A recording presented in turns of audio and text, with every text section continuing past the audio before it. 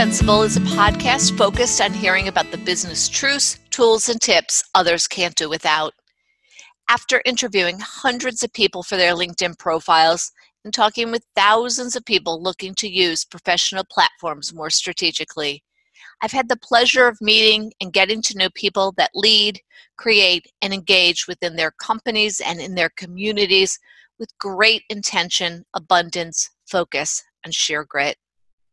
I want to share their stories so that you can gain insight from a variety of people, not just the podcast and tech rock stars that have become household names. Rather, let's focus on the people whose stories influence those around them and maybe even you. Everyone has indispensable truths, tools, and tips, even if they haven't realized it yet. And while this podcast isn't about LinkedIn and how to use it, it may weave its way in from time to time. It is, after all, our favorite platform for networking and doing business. Come, join us, and get to know some of my colleagues, clients, friends, and neighbors. Hello, and welcome to Indispensable, the podcast that talks about the truths, tools, and tips you can't do without. I'm Colleen McKenna, your ever-curious host who loves spirited conversation, stories that stay with you, and learning something new every day. Today, it's my pleasure to have Pam Cusick, the Vice President of Rare Patient Voice, a marketing research firm committed to helping patients and caregivers voice their opinions through surveys and interviews to improve medical products and services. Pam, thanks for joining today. Thanks, Colleen. I'm thrilled to be here. To begin, just tell us a little bit about yourself and how you came to be in this industry, market research, and most specifically with Rare Patient Voice. So that's always such a funny question. I've asked that 1,000 times in interviews, but I came to be in this industry really, as a student, I did research with one of my advisors and I was hooked. And so once I got out of college, I went on to grad school and started looking for jobs in research and found a wonderful social science government contractor and worked with them for a number of years. And that evolved into other positions and ultimately working with Wes, who owns Rare Patient Voice, or who started Rare Patient Voice. And we worked together 20 years ago at a pharmaceutical market research company. And that was kind of in the beginning times of when direct-to-consumer advertising became, I guess, legal or they were able to advertise on TV and print ads. And so we did a lot of research for pharma companies that were wanting to connect with consumers. And so fast forward here, Wes started Rare Patient Voice, and I came on about 3 years ago to help build new business. And that's how I got here. And so what you're doing now is really giving patients the opportunity to share their experiences related to either their chronic illness or the pharmaceutical drugs that they're using. Tell us a little bit more about that. It's really interesting. Right. So, again, back to, ages ago, patients weren't included at all in these decisions about, their treatment and, what side effects they would be able to tolerate and so on and so forth. And so now there's a lot of talk about patient centricity, and it's, the services and the programs that are created need the patient's voice included. So we have, we're not conducting the research, we're really just connecting the patients with that. But some of the studies, they're really very interesting.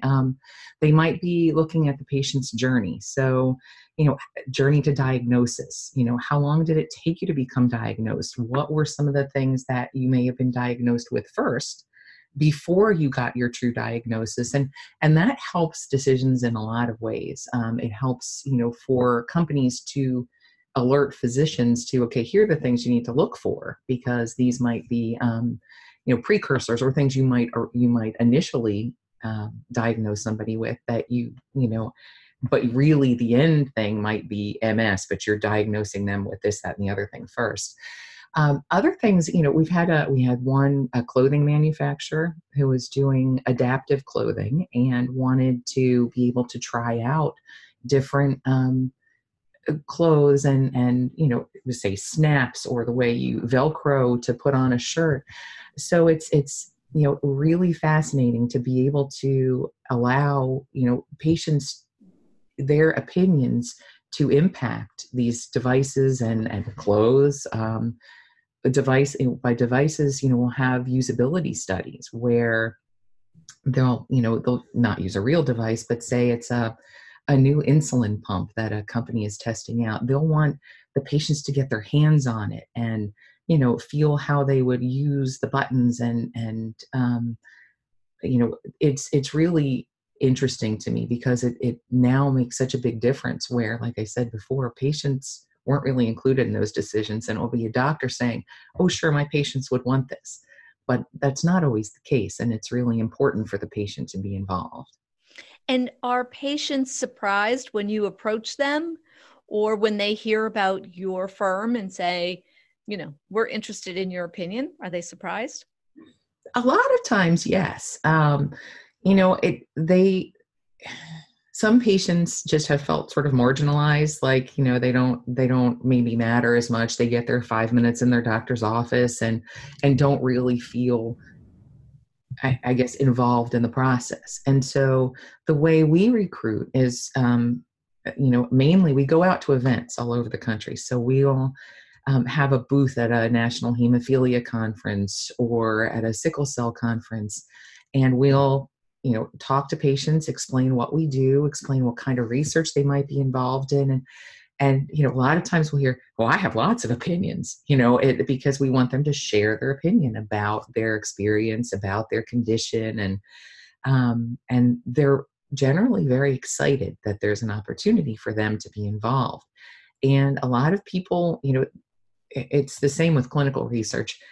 Only 1% of people are involved in clinical research, and similarly with market research, patients don't know what's out there, and so when we're getting in front of them as a trusted resource and being able to explain to them, well, this is you might be asked to review an ad concept or a risk profile, or again just talk about your patient journey. They're pretty enthusiastic and excited about participating. Well, it seems as though they can recognize that by giving their opinion and having a voice, they can help other people who are also on the journey. Exactly. It's interesting. You would think that, for example, patients with stage 4 lung cancer might not really want to participate in a study, but we have recruited them and asked them, or talk to them afterwards about, their reasons for participating. They want to help the people who come after them. They feel like their experiences can inform others' journey. And so if they can do, in the time that they have, if they can share their experience and their knowledge with others who are coming after them, it's valuable to them. And from the client side, so the pharmaceutical or the apparel company that's engaging with you, are they open? Do you see that they're trying to make a lot of change so that they can actually be more patient responsive? I think they are. I think the pharmaceutical companies, really almost are being forced, not that they wouldn't do it anyway, but to hear the patient and be involved with the patients. We have, we connect with a lot of patient advocates, and they are fiercely, committed to being involved in the process. And we, that we'll go to some of the FDA meetings or, where they're talking about patient involvement in clinical trials and in all kinds of things. And they're not to be messed with. They're going to be heard and they're going to be involved. And, and so from the pharma side, they have programs, to involve patients, and they're trying to, be sure to include the patient's perspective. The adaptive clothing, I don't think there was such a thing really, until fairly recently. We go to one event, or I guess all over the country. It's called the Abilities Expo, and they have all kinds of neat tools and things that people have developed to help the disability community. So, shoes that Velcro on, and belts with Velcro. And, I think, kind of caring about the user is really becoming much more important. And so I think that, it's great. It's great for the patients because things are being designed around them, in a way that is much more useful to them. Clinical trials is another, I guess, area where, in the past, it would be, okay, well, here's a clinical trial in Boston, and if you're not around there, oh, well, you can't go. And now there are concierge services that help bring patients to clinical trials, and all kinds of organizations that have built around making the patient's experience a little bit better, and making it easier for them. So it's really been a great thing for patients. Yeah, I find it so interesting. And you and I have had a conversation about this offline. My husband has Parkinson's. I listen to all these podcasts, and there was just recently a podcast about the wearables, the clothing, the tools. And I was like, oh my gosh, I had no idea. And just the work that goes behind the scenes, and how much research, just even R&D and building those products. Mm-hmm. And certainly that kind of segues us into technology. Technology has really changed how people can do research, right? Mm-hmm. Absolutely. How patients can have a voice through a Facebook group or a support group, or, there's a lot of research you probably can garner just from being on Facebook or being in certain online support group forums. Talk about that a little bit, because I think you're pretty tech savvy. So I know that you pay attention to this. Right. So, there are a lot of companies do sort of social listening, as to, they'll throw a question out there and kind of see what patients are saying. And, we don't do that. I know about it. We're strictly, we recruit the patients in order to participate in other people's studies. But where we do really engage with social media is through our outreach team. We have a terrific outreach team, and they have connected with hundreds of groups across the country, even across the world, really, in different disease areas. And that, in addition to going out to events, this has enabled us to connect with, say a smaller group where the people might not be able to attend the National Hemophilia Conference, but they can go online and have a conversation with other people who are in their situation. And, we connect with those groups and talk to the administrator, explain what we do. And oftentimes they'll actually fundraise through us. And by that, I mean, if they choose to refer people, for example, let's say they post something on their group and say, here's this group. If you're interested in doing research, feel free to sign up. For everyone who signs up, we'll send a donation to the group. So, we have groups. We have one group. I love the name of this group. It's called We're Not Drunk, We Have MS. And they will post on their Facebook page every once in a while about us, and we'll send them a check for $600 or $800, whatever it is, for those donations. So, or for those people who sign up. So it's a kind of a neat extra fundraiser. But social media is a really powerful tool for patients, because they're able to, advocate for themselves in a way, and kind of put their voices together, especially for some of the very rare communities. There may be, 8 people who have your condition, but, and you don't know all those 8 people, or they're not all near you, but if you can connect with them through a Facebook group or something like that, you have a collective voice and it gives you more power. Yeah, and think about that, 8 people or 100 people across the globe suddenly coming together, though, for encouragement and reassurance and what's your journey look like. That can really change a person's perspective, right? Absolutely. You can learn about things. For example, you're saying the podcast that you were listening to about the wearables and things like that. So, oftentimes, there's so much out there and we don't know about all of it. Even the tools that are available, we maybe just didn't see the ad on TV, or our doctor didn't tell us about it.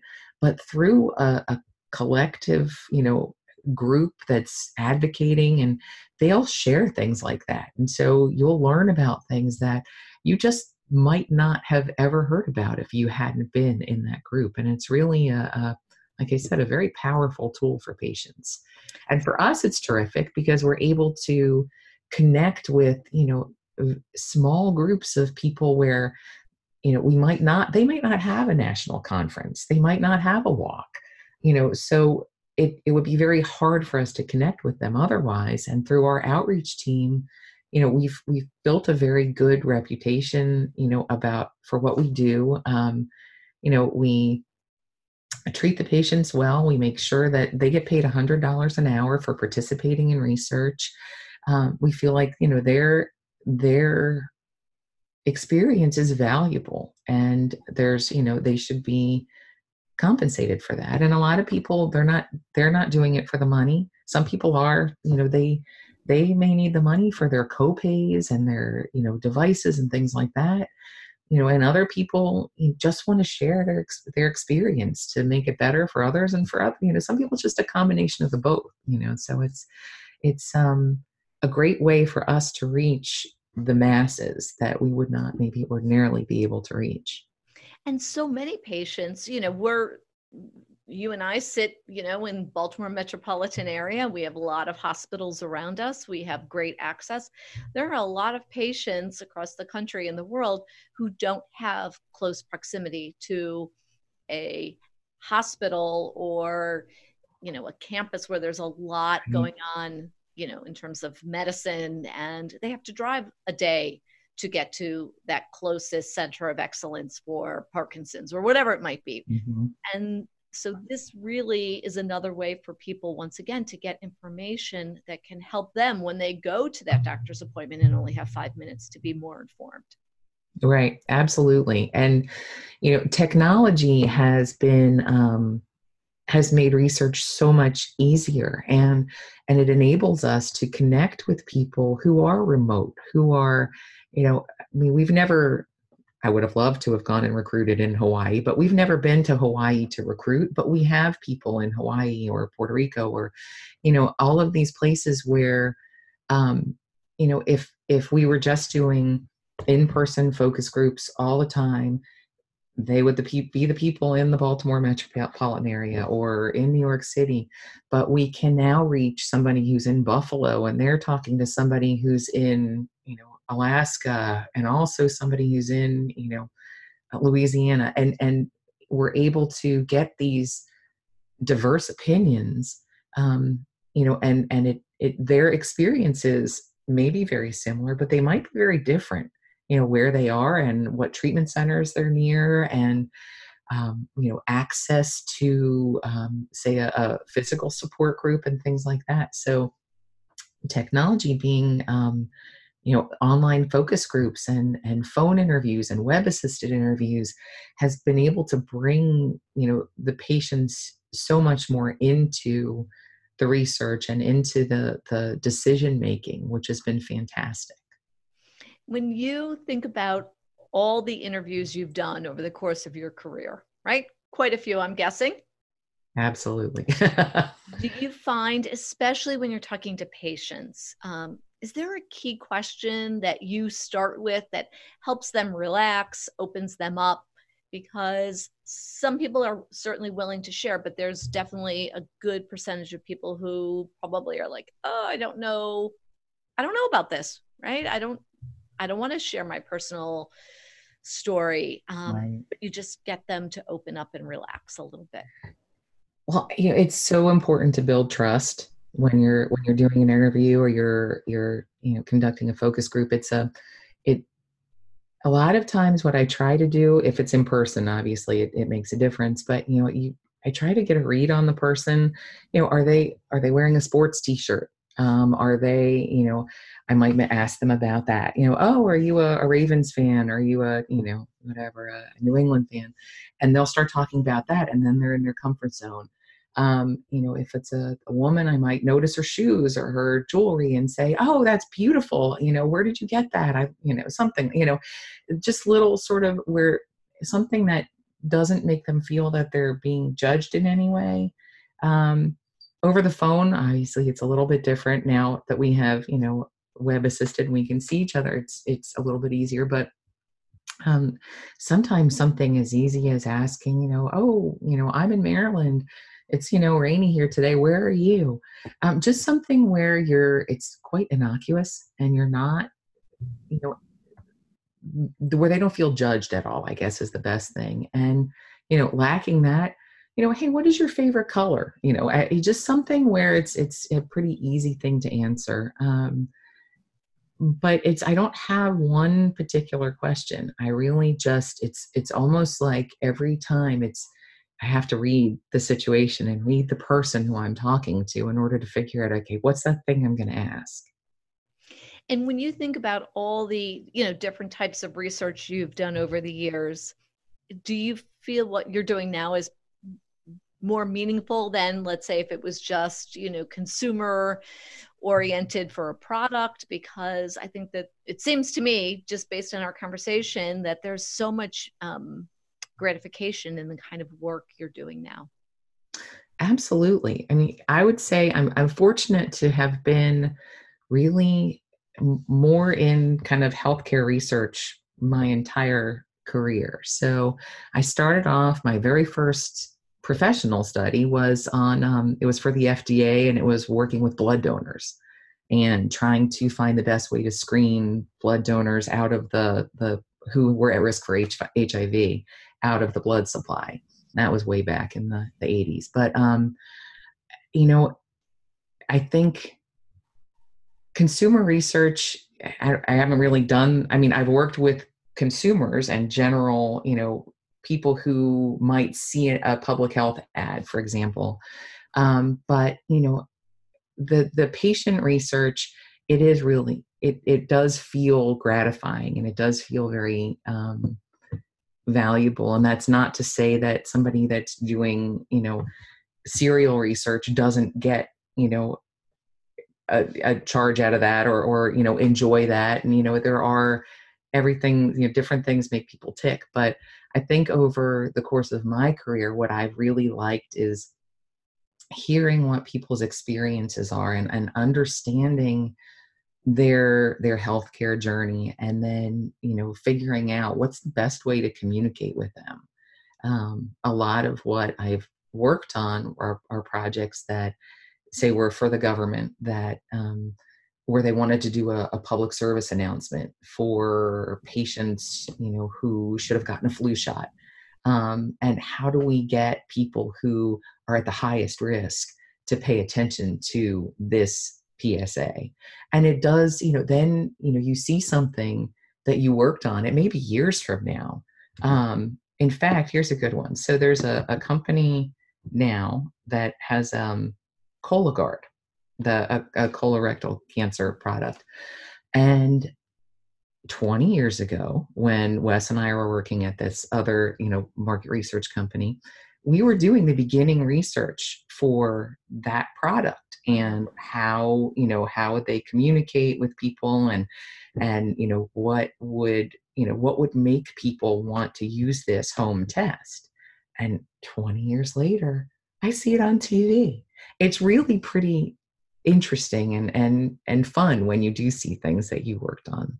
And that's so interesting, because that's a long time, right? But yeah. product Mm-hmm. A long time to get through. I'm guessing, FDA, regulatory approval and all of that. Absolutely. And Yeah. and what about the companies that are kind of disrupting the, the medical space, healthcare space? Like different kinds of companies that are kind of coming out with new products, and part of it might be the wearables, right? Mm-hmm. That's kind of Mm-hmm. disruptive. Right. Yeah. Well, I think the interesting, I guess, another, part of that I'm seeing come out is companies that want to connect your healthcare data with or enable patients to get paid for their healthcare data. So there's a lot of de-identified data out in the world, and companies use that to make a variety of decisions, but it's not connected specifically to a patient. So what if you were able to connect that information, so a patient's electronic health record, with my survey results? So, where not only you would say, if I said, oh yeah, I jog 10 miles a day and, do this and do that and the other thing, but you can see from my Fitbit, which is connected to this, and you can see from my electronic health record that neither of these things are true. Wouldn't that be an interesting finding?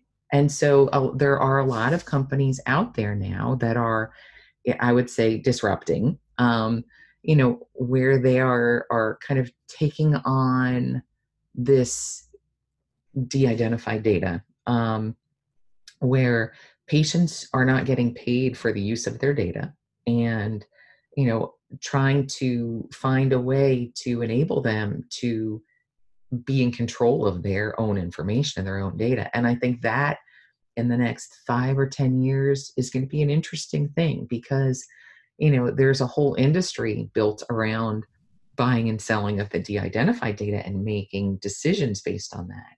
And this will change that and kind of turn it on its head.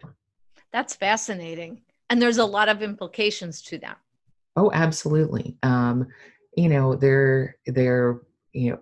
was just meeting with somebody from the FDA a few days ago, and he was talking about the cyber attacks on devices. And that's a very real thing that, could happen. And so then I'm thinking to myself, well, what about, if I'm connecting all of my health data with my name to something else, then what is the implication? I mean, it really does get you thinking. And those companies who are working in that area now, hopefully that's what they are focusing on and what they are thinking about.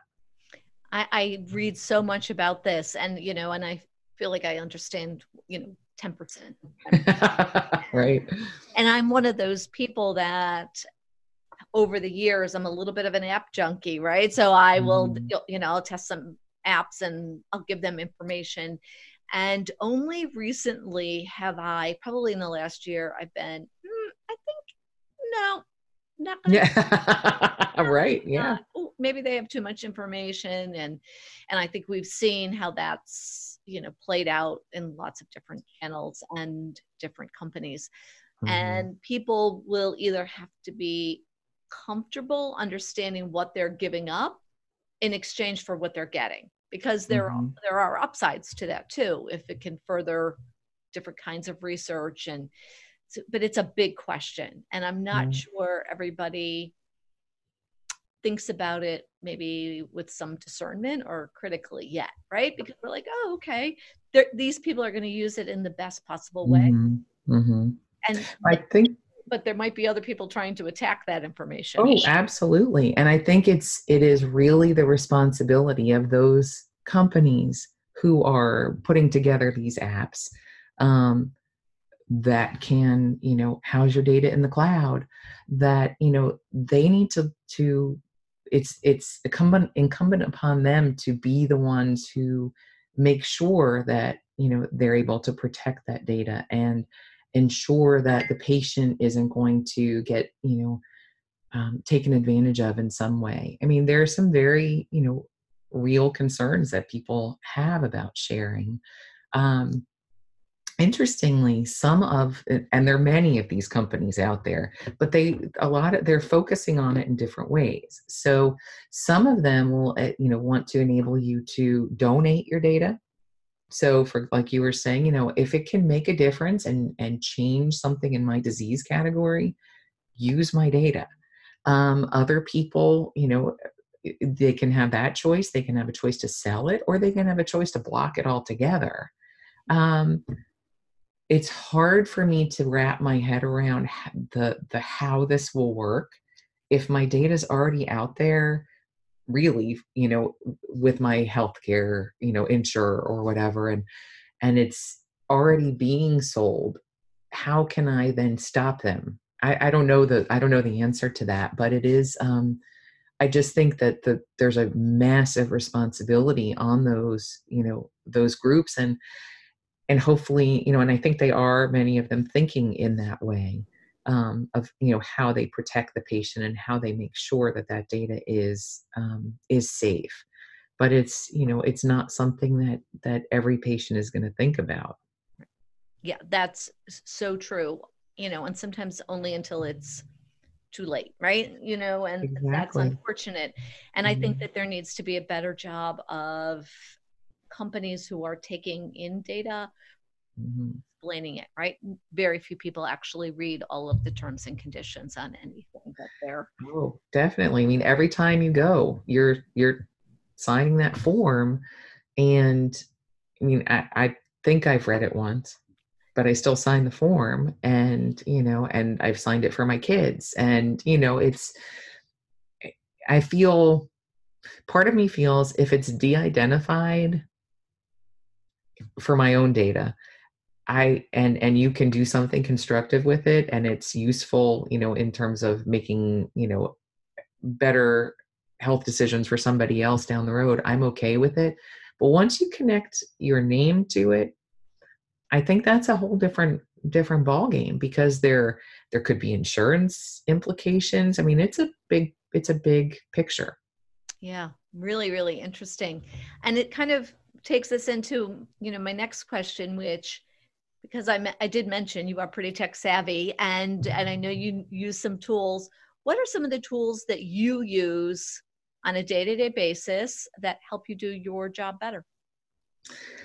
Well, I think the one thing, I'm constantly on email, which, I know that's not always, the favored method, but that's how we connect with a lot of our patients, not patients, with our clients. But I have started, because of you, to really use LinkedIn a lot. So where, I'm reading an article online or in, an actual magazine, and I'll see somebody, who I'll think, oh, well, we could perhaps partner with them. I'll look them up on LinkedIn. I'll send them a little note. Oh, I read your article, and boom, now I have a new potential client. Or another, patient organization that we could perhaps work with. So LinkedIn has really been very useful to me. Facebook we use really to connect with our patients. So we post a lot of patient information on there, and I will get a lot of, I don't post original content, but I'll get things from other people, and I'll send those over to our outreach team, and they'll post those, those things, because there's sometimes it might be, hey, it's, National Sickle Cell Month or whatever it is, and we can do a little shout out to that for our patients. We have just this year started we have a new database where we, house all of our information, but we have this new tool that we developed. Well, we are working with a wonderful company called Q1 Tech, and they developed a tool that our clients can use to do automated proposals. And it has been such a lifesaver. We were beta testing it for a while and thinking, oh, we'll launch this soon. And the day after we got back after the 4th of July vacation, we had 60 proposal requests that day. Holy cow. It was, I mean, we got 40 yesterday, which is amazing, but that was just outlandish. And so we decided, okay, we've got to launch this thing right now. And it is so easy. Clients just put in the specifications that they need for their project, and boom, they get an email with feasibility. Yes, we think we can, recruit this many patients for you, and here's the cost. It's amazing. That's a game changer, right? It is a game changer. My colleague Tiffany, who works with me, said it was life changing for her. Life changing. It's amazing, and we're looking to this next year to introduce automated project management. So clients will be able to go in and create their own project and launch it. Now, we'll still have project managers, there'll still be oversight, and that will be very important, but we're a very small company. We just hired our 7th project manager. We have some, part-time people, and we do have a huge part-time contingent around the country. That's our patient advocacy team, and they go out to events for us all over the country. But in terms of people working day to day, it's a very small group of us, and automation will enable us to keep costs down, but double, triple our reach, which will be fantastic. That's great. And I love the fact that you and Wes and your team are so open to, like, okay, let's just launch it, right? It may not be perfect, right, but we're launching it. And so very often we are, and I'm definitely guilty of this, oh my gosh, it must be perfect. And that's stops you from moving. Right. It stops you from, I was listening to one of your prior podcasts, and Mary, she had mentioned a book called The 5-Second Rule. Mm-hmm. And I think that, I haven't read that book, but I will. But that, I think that if you think too much about something and you're too overcritical, it stops you in your tracks. It's so hard to get beyond yourself and your own insecurities and things that you might not post that really interesting thing or share that thing, because what are people going to think? I know you've seen a lot of Wes's posts. Mm-hmm. I just love that he will go out there, he's got a pretty good singing voice. He'll go out there and he made up songs. He plays the piano. He'll make up a song and sing it right out there and post it on LinkedIn. It's all about our business, but it's very creative and different. And so we go to all these conferences and we'll see, new clients who've never talked to us before, or our current clients. And they're like, I saw your song, Wes. And it's great. And he's like in the market research industry, he's like a media star now, which is great. I love it. I think he has so much personality, but he's so genuine. Absolutely. And so are you. And that's that whole ability, I think, to connect really quickly with people, mm-hmm. and just be comfortable in your own skin. And sometimes people will comment like, what do I say? What do I say on LinkedIn? I'm like, well, what would you say if you saw them at Starbucks? Right. What would you say if you were next to them at a party? Mm-hmm. Oh, I would say that. Yeah, try that. Let's start there, right? Mm-hmm. Because we don't want to sound so different. And I think that's what's so great about Wes and the work that you're doing is you're making people feel comfortable right from the beginning. Mm-hmm. And that's a gift to that person, right? They do trust you sooner. Right. I agree. I think it's, I think it's just important to be yourself. Mm-hmm. And I feel like it's, I'm who I am. I mean, you've met me in a variety of, social or professional situations.